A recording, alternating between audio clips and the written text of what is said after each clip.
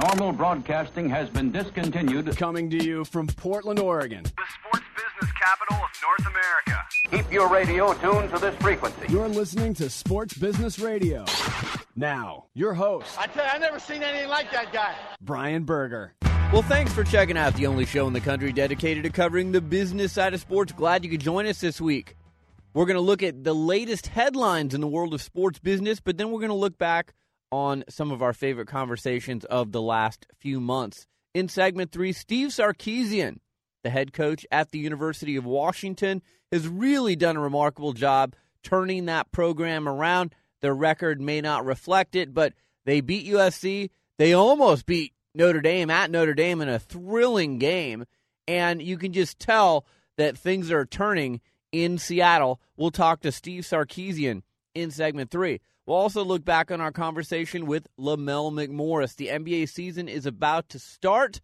Lamell McMorris is the head of the NBA Referees Union, and the NBA referees will not be working games come the beginning of the NBA season. Replacement officials will. Lamell McMorris had sharp words for NBA Commissioner David Stern. You'll hear that conversation coming up in segment 4. A couple of other notes. Visit my sports business blog or download the SBR podcast on demand.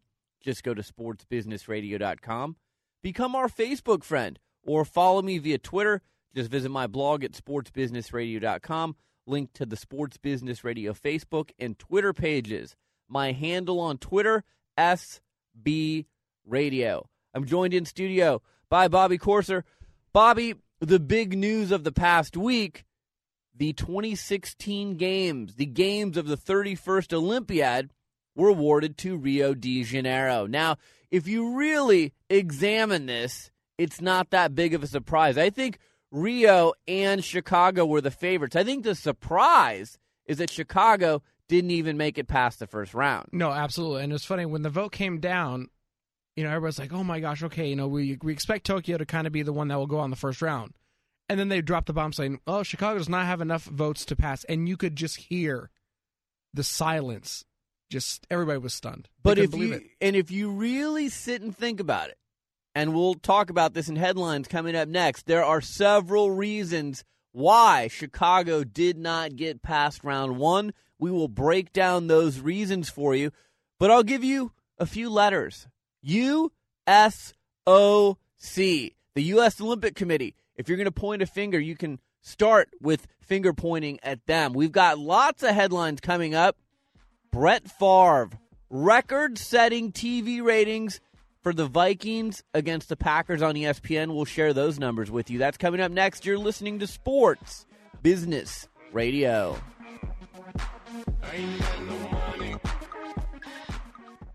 This is Brian Berger from Sports Business Radio. I know many of our listeners dream of a job in the sports industry but don't know where to begin. To me, it's an easy call. Go where sports business education got its start, at the Warsaw Sports Marketing Center at the University of Oregon. As the first business school in the country to offer undergraduate and graduate programs themed around this multi-billion-dollar industry, the Warsaw Center offers a unique blend and strong general business training, sports business curriculum taught by industry experts, and rich out-of-classroom experiences, including real-world consulting projects, study tours, and internships. With a strong industry and alumni network and a staff dedicated to accelerating your career, the Warsaw Center has a proven track record of placing students in teams, league offices, corporate sponsors, marketing agencies, sports media, and sports shoe and apparel firms. But like any elite team, there's only a few spots on the roster. To learn more, visit sportsbusinessradio.com for a link to the center's website. The Warsaw Sports Marketing Center. Passion, integrity, and leadership in sports business education. Back to Sports Business Radio with Brian Berger. It's time for this week's Sports Business Radio headline, sponsored by the Warsaw Sports Marketing Center at the University of Oregon. Visit warsawcenter.com for more information. Headline number 1, as we told you in the opening segment, Rio de Janeiro gets the 2016 Summer Olympics. It's the first time South America will host the Olympics.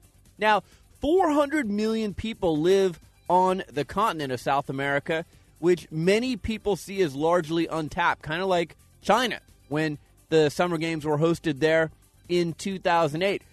The World Cup is going to be played in Brazil in 2014, so much of the infrastructure for the main Olympic venue is going to be in place already from World Cup. So this really strengthened the bid by Rio. Now, this win was decisive.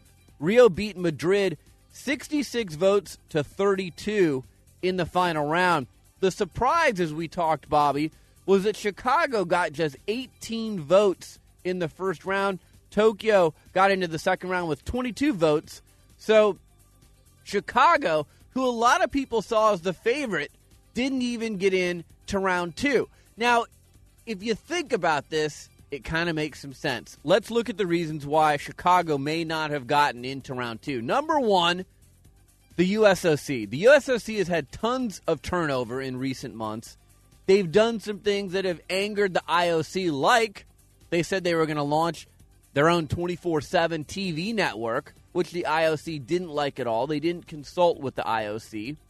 There were times for presentations in June. No one from the USOC made a presentation to the IOC. And I think by the time the vote rolled around last week, the IOC had had just about enough of the USOC. They didn't trust that they would put on a good show in 2016. And as many people have said this week, including Dick Ebersol, who's the head of NBC programming, the USOC better get their act together. And until they do, it's really not worth it for the United States to even submit a bid for the summer or the Winter Olympic Games. No, absolutely agree. And, another thing people said is, look at Chicago. They're bringing out the heavy hitters. You had the president and the first lady. You bring the mayor and the governor of the state, and then the mayor of Chicago, and then you bring Oprah. It's pretty clear that even with the heavy hitters, it got nothing accomplished. Well, and that shows you what kind of backlash there is against the USOC. Now, the other thing that's interesting is the IOC has about 110 members, and probably more than half of them are European. So that was working against the United States, too. So there were a lot of things working against the U.S. Some people said this was the best bid they've seen in 40 or 50 years that Chicago put together. But it wasn't Chicago that lost this. It was the USOC that lost this. So we're going to see massive changes at the USOC. We've told you they've lost sponsors. Lots of things going on with the USOC. And, we'll see where this goes. But, again, many people have said until there are massive changes at the USOC and the right people are in place, then really nothing's going to change and they shouldn't submit a bid. Our next headline. The Minnesota Vikings 30-23 win over the Green Bay Packers on ESPN's Monday Night Football was seen by more than 21.8 million people. The previous record was more than 18.6 million viewers for last year's Monday night game between the Eagles and the Cowboys. It was the highest rated game in ESPN's 30-year history. Now check this out. The telecast earned a 58.3 combined local rating on ESPN and the local affiliate in Minneapolis. And, you talk about those kinds of numbers, Bobby, that basically means that, everyone in town except for about 10 people are tuned in to watch the game. Yeah, and I'm going to dub it right now the Brett Favre Love Fest. But you know what? Listen, you couldn't have asked for any better game. It was competitive down to the end. It was a great game. But, listen. Anytime that you have storylines like Brett Favre coming to play his old team and the chance to finally beat every team in the NFL, people are going to tune in whether or not they're fans. Yeah, I can't remember there being this much buzz around a regular season game. And say what you want about Brett Favre, but he does get people tuning in. So the 15.3 rating that the game got beat a 14.4 rating for the Bears-Vikings game on December 6th. Of 1987. That was during ESPN's first season of televising NFL games. So again, record-setting ratings for the game this last Monday on Monday Night Football. Our next headline, two pretty surprising baseball moves. The San Diego Padres last weekend announced that Executive VP and GM Kevin Towers will not be returning for the 2010 season. Towers was named as the club's 7th GM in 1995. He was the longest tenured GM in Padres history. Now, Padres Vice Chair and CEO Jeff Morad informed Towers that the club had decided to explore other options 3 weeks ago. Morad had been with the D-backs. He's now, again, one of the owners. Probably wants to bring in his own guy. I don't think Kevin Towers will have a hard time finding a job. I think he did a great job with not a lot of money to work with in San Diego. In Toronto, the Blue Jays, who are undergoing a massive front office restructuring, they fired their GM of the last 8 years, J.P. Riccardi. Riccardi was heralded as one of the brightest young minds in the game when he first arrived on the Jays scene in November of 2001. But in his 8 years as the Blue Jays GM, the team has gone through 4 different managers, 4 hitting coaches, and 3 pitching coaches. So baseball moves, the season ends, and lots of moves happening, and I'm sure we'll see more as the offseason progresses. Our next headline, Major League Baseball Advanced Media this week debuted Postseason TV. It's an initiative that will feature multiple live camera angles for both online and mobile viewing from each playoff and World Series game. Fans will be able to watch stationary camera angles that can be viewed either individually or in a new quad mode that shows 4 such angles simultaneously. Postseason TV will be free to existing at-bat subscribers with an update to the application containing the playoff elements becoming active earlier this week. New purchasers will pay $4.99 for the application. The personal computer version of Postseason TV being sold in partnership with Major League Baseball TV partners Fox and Turner will carry a $10 price. Coming up next, Steve Sarkisian.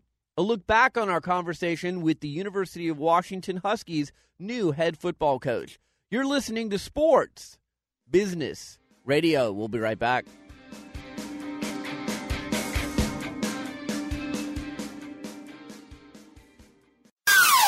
Sports Business Radio talks to the people who call the shots in the world of sports. My guest is Dallas Mavericks owner Mark Cuban. Let's go back to the year 2000. The year before you bought the Mavericks, they were 40-42. Fan interest was pretty lukewarm. When you bought this team, what did you see in this team? What was the potential that you saw to get them to where they are today? Probably none. Brian Berger goes one-on-one with the biggest names. My guest is Dr. Miles Brand, the president of the NCAA. I think the reason why we have a BCS-type system in Division 1A and elsewhere we have playoffs is that the schools in Division 1A feel that the regular season is the most important aspect of football. Read the Sports Business blog and listen to SBR On Demand at sportsbusinessradio.com. See, I think that's the big thing. Sports Business Radio, Saturdays. Or online at sportsbusinessradio.com. One-on-one with those making the big-time decisions that impact your sport. This is Sports Sense on Sports Business Radio. Sports Business Radio. My guest is Steve Sarkisian. He's the head football coach at the University of Washington. Coach Sarkisian, thanks so much for joining us, and congratulations on your huge win against USC last weekend. Well, thanks for having me on. So, Coach, take us back a few months ago when you were interviewing with the University of Washington. The team didn't win a game last year. They haven't been to a bowl game since 2002. What was the potential you saw with the Huskies football program that enticed you to take this job? Well, I had known kind of growing up in the Pac-10 and in Southern California, the history and tradition of this place. This place has got a wonderful football tradition that's built on Pac-10 championships, Rose Bowls, national championships. So, as much as they were down, I always feel like if a place is down, but it's been to that high level before, that it's a little easier to get back there. And I've always been enamored by it just because of Don James and Jim Owens and all the great players they've had here. The one thing I got to give you credit for, you're 2-1 starting the season. It seems like you've come in and you've changed the culture and the mindset at a place where losing has been prevalent. The last 4 seasons, 11-37 at the University of Washington.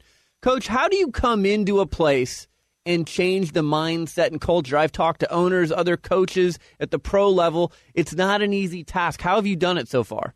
Well, I don't think it is easy. I think the one thing we try to do is, one, emphasize, how we were physically, because this team was beat up mentally and physically. And physically, we really stressed in the weight room and in our conditioning program to get a more athletic football team, a team that played better in space, that was more explosive. And then mentally, a team that, I think was so beat up mentally that it almost expected to lose, and we went totally 180 degrees opposite and went with expect to win. And the only way you expect to win is through preparation and doing things right. And as we kept doing things and having different competitive challenges, we understood that there always is a winner and a loser, but I wanted our guys getting used to winning, and so we put them in situations where they had an opportunity to win. Expect to win. I've heard you use that. You're using it again in this interview. How can that be applied off the field as well? Because I like where you're going with that, and it seems like if you apply it to life in general, it makes it even better for the person trying to apply that motto. Well, there's no doubt, and that we use expect to win in everything we're doing, and the reality of it is, expectations are high outside. They're obviously high within, but if you have an expect to win mantra, well, you better get yourself prepared to win, and that is in life, not just in football. That's in life. So you got to do a great job in the classroom. You got to do a great job in your social settings, and you obviously need to do a great job in the weight room and your conditioning program. How often did you meet with your players before the season started, maybe some of your key players who have been around the program, to try and help you lead the others with the expect to win motto? Well, I didn't put it much on the players. I put it on the coaches, and it starts with me and it goes to our assistant coaches, because I felt like we had to be the ones to lead. We had to be the ones to show these guys the way, the expectation level, the energy, the enthusiasm, the intensity that it takes day in and day out to accomplish something like we want to accomplish. So in time, I think our players will have the opportunity to really be the true leaders. But for right now, I'm relying on the Nick Holtz of the world, the Doug Nespires, the Eddie Cazzettos, Johnny Nansons to lead these guys. Our guest is Steve Sarkisian. He's the head football coach at the University of Washington. Coach, describe your style as a head coach. You've been an assistant to date. Now you're sitting in the big seat. What's your style? Well, I think I'm one that I am intense. I get locked in. When we're on the field, I'm intense in what we're doing. I have great, respect for attention to details and doing things the right way. But with that comes a lot of fun. I love what I do. I love the game of football. I love college football. So every opportunity I get, I want to have fun doing it. And I think our team is embodying those personalities. I think every football team, embraces the head coach that it plays for. And I think our team's the same way. We're intense, we're upbeat, we're energetic, but yet we also know when to have our fun and enjoy the process. Besides dealing with the media, what's the biggest difference between being a head coach and an assistant coach? Deciding when to go for it or when to kick on fourth down. That's always been the one for me, and it still is after 3 games, because, the coordinator in you always wants to go for it. You always believe in the play call you've got. You believe in your personnel. But the head coach in you always kind of looks at it and says, is this what's best for our football team? Is this best for our defense if we don't make it? And so I think that's the biggest challenge for me right now, and still working through it. What do you do to prepare yourself mentally to lead the coaches and the players? I mean, some people go jogging, some people just have quiet time and read inspirational books. What are you doing to prepare yourself mentally? Well, I think I like my time. I like my time to think through things. I pride myself on being prepared and being organized. Not overly, though, because I think you make some of your best decisions when things get thrown at you and you have to make a decision on a split second. But really, I like to enjoy my family. I have a lot of fun, and then I think I am the one that has to bring the energy, the enthusiasm, the intensity day in and day out, and then everyone else seems to follow. How do you like Seattle? Love it. It's a great city, great community. It's this place loves sports. It's a sports town, obviously, with the Huskies, the Sounders, the Seahawks, the Mariners. But there's nothing like Husky Stadium on Saturday afternoon, that's for sure. Well, and it seems like they've just been salivating for the opportunity to embrace Husky football again. So after that win last week, seeing everyone run onto the field, it was like 4 years of angst released. Yeah, I think it was. I think this place is starving because, they've seen a lot of great times. They've seen a lot of great games and great players. And, I'm just happy for the fact that they're getting to see this football team play, up closer towards its potential, because I think we've got a good football team, a team with some talented kids with great desire and great willingness. And, I'm glad the community is getting to see them play the way they're playing right now. Coach, I think you were the first college football coach, correct me if I'm wrong, to start using Twitter. You've got a Facebook account, you blog, you've got a website. How important are these off-the-field tools to building a winning program on the field? Well, they're huge, especially when they're starting out like we were, because obviously we had a fan base that, was wasn't quite, fully behind what we were doing when I first jumped on board. So I wanted to get in touch with as many people as I could that were Huskies or potential Huskies and get them rallying behind what we were doing. And the best way to do that is to give people some insight, some behind-the-scenes looks at what's going on. And you're able to do that with Twitter. You're able to do that with Facebook and all the social media that's out there right now. And it's the way we communicate in the world these days. And whether that's a good thing or a bad thing is irrelevant. It's the fact that that's the way the world works right now. Yeah, I follow you on both Twitter and Facebook, and I read some of the comments that other people are sending. And, it seems like they're just so happy that someone with the football program is reaching out to them. It seems so personal. Well, we try to make it that way. We try to make it that, we're real normal people, and we're not trying to hide behind any doors or any curtains. This is who we are. Come and check us out. We're not going to change. We're not going to waver, whether it's game day, practice, off season. This is who we are. And hopefully you appreciate how hard we work, how hard these kids work, and come out and cheer them on. Coach, you're in your first year, obviously, at the University of Washington as the head coach. You're coaching players that were recruited by your predecessors. Walk us through the process. I've always wanted to ask someone in your seat this question. How long does it take to kind of turn over the program with your imprint? You got to go out and recruit, and how does that whole process work? Well, I think it's as long as you want to make it. And really, if you want to drag it out and say we got to wait till we get all our guys, and that's the mentality that your coaches will take on. That's the mentality that the kids will take on. Where he's just buying time until he gets his own guys in here. We came in and right from day one said it's a clean slate. I don't care what you guys have done before, whether it's good, bad, and different. It's a clean slate, and you're going to prove to us who you are, what you're about, day in, day out, because everything in this program, everything you do counts. And I think our kids have really responded to this opportunity, and so I'm not worried about the fact that we didn't recruit all these kids, or as we move forward in the future. I'm just worried about how are they doing now, and are they getting themselves prepared to be successful today. Coach, I've had Coach Pete Carroll on this show before, and he had some really great things to say about your remarkable upset this past weekend. Clearly, he must be a great mentor to you. How important is it for young people to have a mentor or someone who's going to give them that opportunity to prove what they can do? Well, I think it's huge. I think everybody, in this world needs something to look at, to not imitate, but give yourself a chance to say, man, that's really great how he does this, or I wish I could someday be able to handle a situation like that.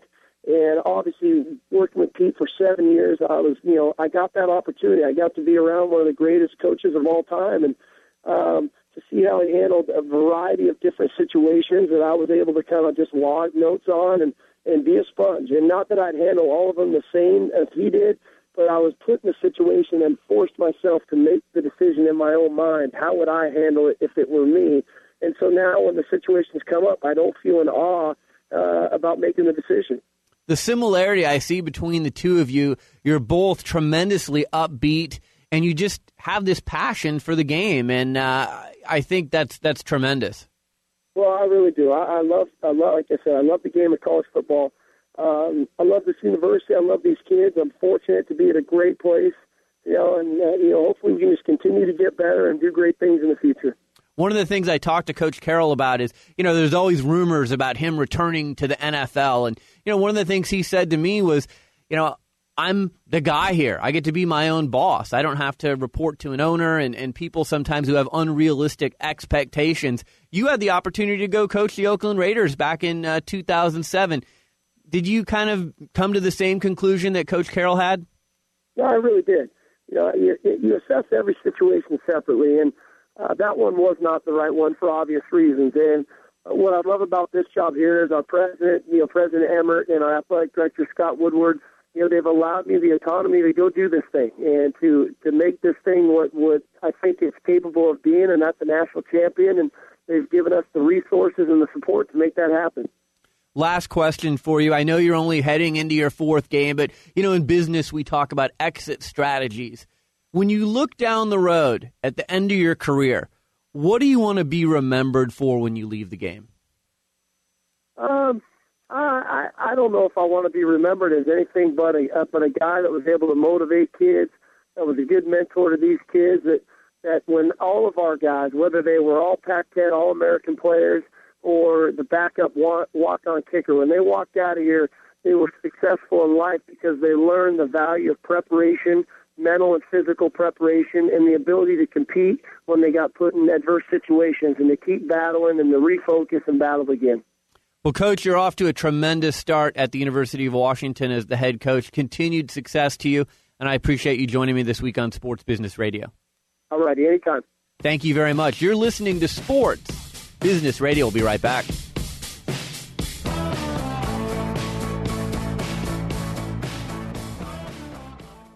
Hi, this is Brian Berger, host of Sports Business Radio. When I'm looking for a place to have dinner with family, friends, or business associates, there's only one restaurant on my list. Morton's The Steakhouse, the best steak anywhere.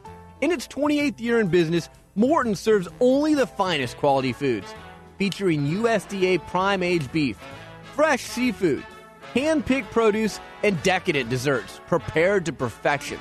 Not to mention the award-winning wine list. When my destination is Morton's, the best is always on the menu. And they treat me like a VIP during every visit, whether in the dining room or the private boardrooms. With almost 75 restaurants conveniently located around the world, Morton's is the gold standard when it comes to steakhouses. To find the Morton's nearest you or to make a reservation, go online to Mortons.com. Morton's, the best steak anywhere, and the official steakhouse of Sports Business Radio. My guest is Lamel McMorris. He's the lead negotiator and spokesperson for the NBA referees and Major League Baseball umpires unions. Lamel, I know it's been a busy week for you. Thanks for joining us here on Sports Business Radio. Thanks for having me, Brian. So, Lamel, before we get started, just explain to our audience kind of what your role is as the lead negotiator and spokesperson for these two very high-profile entities. You know, I had a team, at least on the NBA referee side, of 3 persons on my staff, and then I'm joined by the executive committee of the referees who join us in the negotiations. And, you know, we act as the chief mediator, if you will, between the NBA office and their referees, and we help try to push the contract along and help and handle all the business affairs as it relates to the collective bargaining process. So it came to light that you met with NBA Commissioner David Stern. It sounds like the talks did not go well, and not only did they not go well, but I read in the New York Times where you said that Commissioner Stern acted unprofessionally and disrespectfully. How was Commissioner Stern unprofessional and disrespectful in those conversations? You know, actually, the meeting, again, took place at the NBA league offices in New York. Commissioner Stern was joined by several executives and attorneys on his side. And, of course, my team and I were joined by the board of the referees. And, you know, frankly, Brian, the meeting was going absolutely great. We were having a very cordial, productive session, talking a lot about some of the issues. And I think that David Stern may have heard something that he didn't like. And he just, you know, ended the meeting abruptly, yelled, screamed, and said to us, go over and go do your deal with Major League Baseball. Go finish your deal there, and threw us out. Wow. That's not how you want to have negotiations go. So, I mean, the NBA season is coming up quickly. The preseason starts in just a few weeks. Where do you go from here? Are there any negotiations scheduled, or what's the next step for you, Lamel? Well, scheduled. There's a coaches referees summit that normally takes place in Chicago. That's supposed to go Monday and Tuesday. We obviously won't be there. You have our annual fall training camp, which is scheduled for September 20th. So far, we obviously won't be there. Brian, we didn't end the session on Tuesday. So I guess, we're open to going back to the table. And frankly, we've been open to getting a deal done. And we thought that we'd be able to walk out of that meeting on Tuesday, at least being able to call a meeting of our group to ratify a new collective bargaining agreement. It was our objective to not leave until we left there with a deal done. But we'll meet and convene still on next Wednesday in Chicago as a group, and we'll convene the entire organization and body of the referees, and we'll talk about where we are now. Yeah, what do you tell? There's 60-plus referees. What do you tell the 60-plus referees when you meet with them next week? I think it's important to do a thorough overview for the referees and let them know, present the proposals, ours versus sideline with the NBA's proposals, and to give them kind of a timeline of how we arrive to this point. I think it's important for every official to be informed so that the decisions that we all make collectively from this point going forward are good decisions, and they're based on real-time information and facts and not rumors. So, Lamel, like you said, you were in that meeting on Tuesday. You were sitting in the same room with Commissioner Stern. You said he may not have liked something you heard. What's your best guess as to why he ended the meeting so abruptly, and what are the main sticking points here for getting a deal done? Yeah, I think that the NBA is demanding several systemic changes in the referee program's cost structure. I think the NBA wants to accelerate the departures of older referees without violating federal and state age discrimination laws. So one way to do that, if you want to get some folks out of the way, but yet you don't want to, leave yourself open to discrimination lawsuits, is you put forth a certain set of proposals that would ease some folks out of the door. Freeze the pension plan, move to a defined contribution plan, phase out some elements of the retirement plan, and, probably work to cut the severance program. And I think that's probably somewhere in what they are demanding as it relates to those systemic changes and our disagreement with how that should go forward. I think that's probably where our issues lie. Look, let me be very clear. We have negotiated in good faith. We have put given back. We've bought into the need for cost savings. We recognize where our country is right now economically. That's why we've been willing to put back, well over $2.5 million back on the table. But, both sides have to be willing to negotiate. And just because you don't get your way and, we don't do exactly what you tell us to do, that's not a negotiation. You can't throw a temper tantrum and you can't, you can't end what was a productive meeting. Lamel, do you think this has anything to do with Commissioner Stern and the NBA trying to send a message that they're going to take a hard line in 2011 when the players' union and the NBA have to sit down and negotiate? Well, Brian, it's hard not to draw that conclusion when, let's say, according to the NBA, they spend $32 million on the referee program, right? And they tell us that they want to message to the owners of 10% cost savings. So that's $3.2 million. So if we're, a little over $2.5 million, $2.6 million, and the number that we're really trying to get to is $3.9 million, $3.2 million, it's not, you have to ask yourself, is $500,000 or $600,000 enough to lock out your employees? I mean, $500,000 or $600,000, that's probably the food and beverage budget. It's probably not even half the food and beverage budget at All-Star. So, the only conclusion for some of us to draw is that maybe there's another objective here, that perhaps we're being used to send a message to others who have, some negotiations coming up with the NBA, because, I can't imagine that the owners and, players and fans can see that, if this is the gap between where we are, that this is, this justifies locking out your employees. You're listening to Sports Business Radio, and I'm joined by Lamel McMorris. He is the lead negotiator and spokesperson for the NBA referees and the Major League Baseball umpires unions. Lamel, I got to tell you, you never hear about referees or umpires unless there's something that's gone wrong. You never hear anyone say, hey, that guy called a great game behind home plate, or hey, man, that guy really called a tight game in that NBA game last night, kept everything under control. You only hear when things go wrong. What a thankless job for these men that you represent. And, I understand they're well compensated, but how much does that play into the psyche of these men that you represent? You know what? These men and women, one woman, by the way, in the NBA, they love what they do. They are passionate about their jobs. They take their jobs very serious. Trust me, the anger of a fan about a supposed misplay by an official drives them crazier than it does that fan. They go out every day, every night, trying to get it right. But they also recognize that, with their job comes an incredible amount of scrutiny.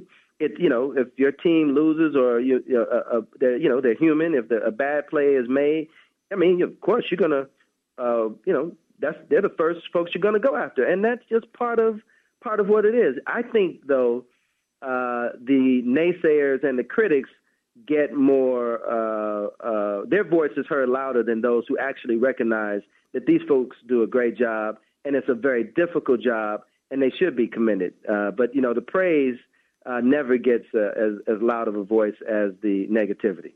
Lamel, obviously the Tim Donaghy scandal made a lot of headlines. How much more scrutiny, we just talked about scrutiny, how much more scrutiny are the NBA officials under since that scandal?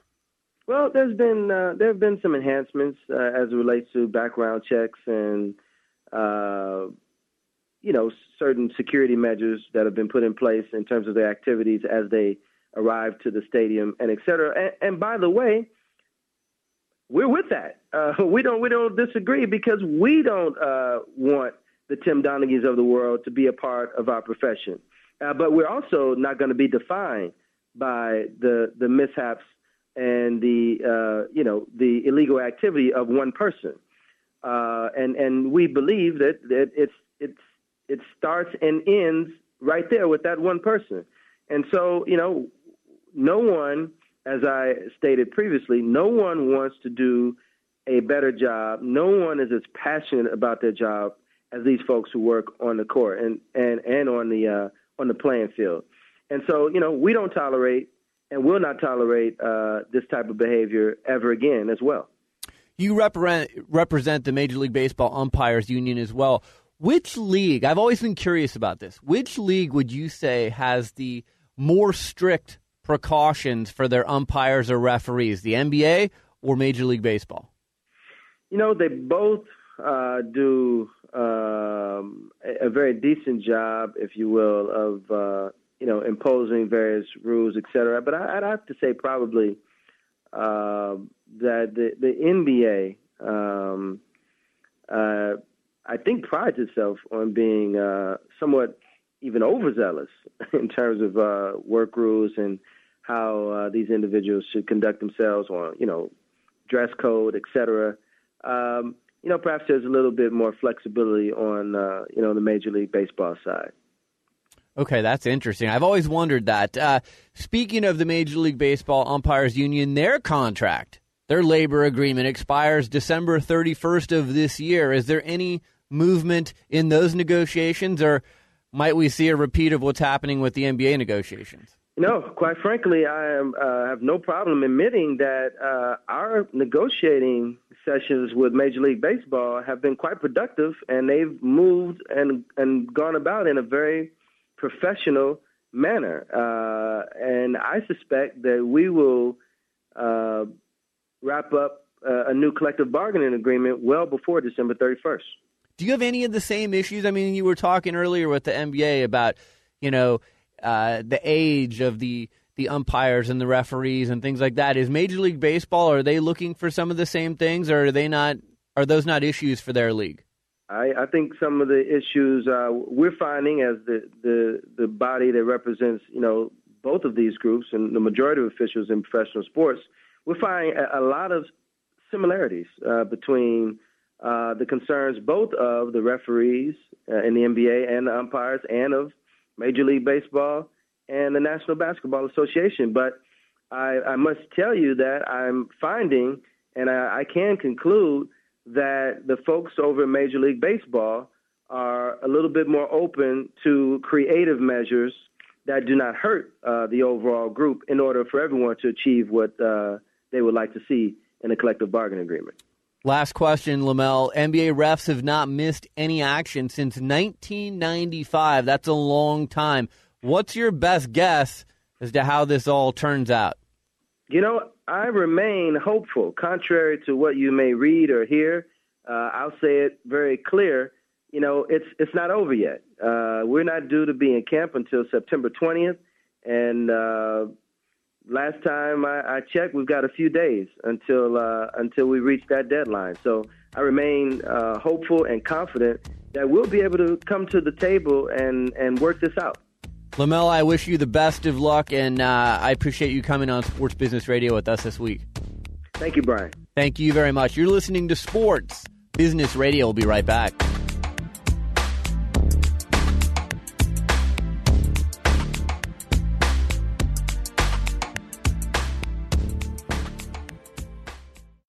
This is Brian Berger, host of Sports Business Radio. Every championship team has one thing in common: good coaching. And I want to be your coach, your media coach. When I'm not hosting Sports Business Radio, I team with former Nike PR director Lee Weinstein to form New School Media Coaching. New School Media Coaching uses a fresh and interactive approach for educating our clients about dealing with today's media landscape. Whether you're an athlete, a coach, or a front office executive in the sports or business world, we'll prepare you for communications with the masses in today's social media world where everything is on the record. And just like any good coach, we'll help you practice your new skills, and we'll be there to provide constructive feedback every step of the way. With a combined 40 years of experience, we're veteran coaches, but we use a new school approach. For an overview and a list of our services, visit newschoolmediacoaching.wordpress.com or email me at brian@sportsbusinessradio.com. The website is sportsbusinessradio.com. Well, this little tidbit from Ad Age this week: the Federal Trade Commission is cracking down on blogger payola. The agency, which protects consumers from fraud or deceptive business practices, voted 4-0 to update its rules governing endorsements, and the new guidelines require bloggers to clearly disclose any material connection to an advertiser, including payments for an endorsement or free product. It's the first time since 1980 that the FTC has updated its rules on the use of endorsements and testimonials in advertising. In addition to covering bloggers, the new FTC rule states that celebrity endorsers can be held liable for false statements about a product, and all endorsements must include results consumers can, quote-unquote, generally expect. Previously, an advertiser could cover their claims by the disclaimer, results not typical. Bobby, with Facebook, with Twitter, with blogs, this is a really interesting ruling because we see a lot of celebrities on Twitter, especially people touting books, people touting products, and it'll be interesting to see how does the FTC rule. I mean, who are they going to make an example of? Are they going to crack down on someone? The fine is $11,000 if you break this rule. No, and you know what? I want that job one to be the guy for the FTC that it's your job to go through and crack down on these guys. But listen, it's just another level of protection for consumers. But you know, you're not having to monitor so much stuff. I don't see how they're going to be able to monitor everything. Stuff will go through. Yeah, I mean, I'm trying to think of an example of someone out there. People, whether it's movies or books or products, but. You know, I guess if Roger Federer is touting something for Nike or Tiger Woods is touting something for Nike, they're being paid. I guess you have to disclose that now. Everyone knows, but it's just going to be, this is an interesting thing. And again, this ruling hasn't changed since 1980. So looks like some of the rules are changing now that we've got new media and social media, something to keep your eye on.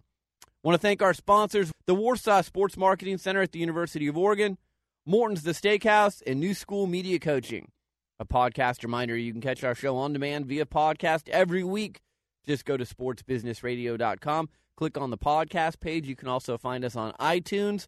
Under the business news section, you can subscribe to our podcast. If you want to follow us via Twitter, I'm at SB Radio. Thanks to everyone following us. We're also on Facebook. Become our fan. Go to my blog at sportsbusinessradio.com. link to our Facebook page.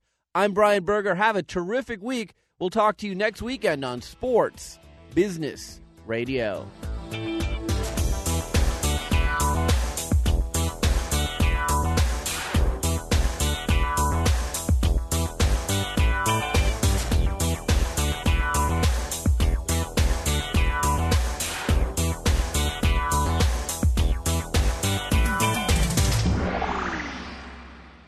Greg Oden of the Portland Trailblazers supports the Ronald McDonald Houses. I'm a big fan of the houses, happy to help them make a difference. He helps because he believes every hospitalized child should be near their family in tough times. And everyone can support this home away from home. When you purchase a McCafe Espresso drink or premium roast coffee, McDonald's donates a portion of proceeds to Ronald McDonald House charities in Oregon and Southwest Washington at participating McDonald's for a limited time. A little change can make a big difference.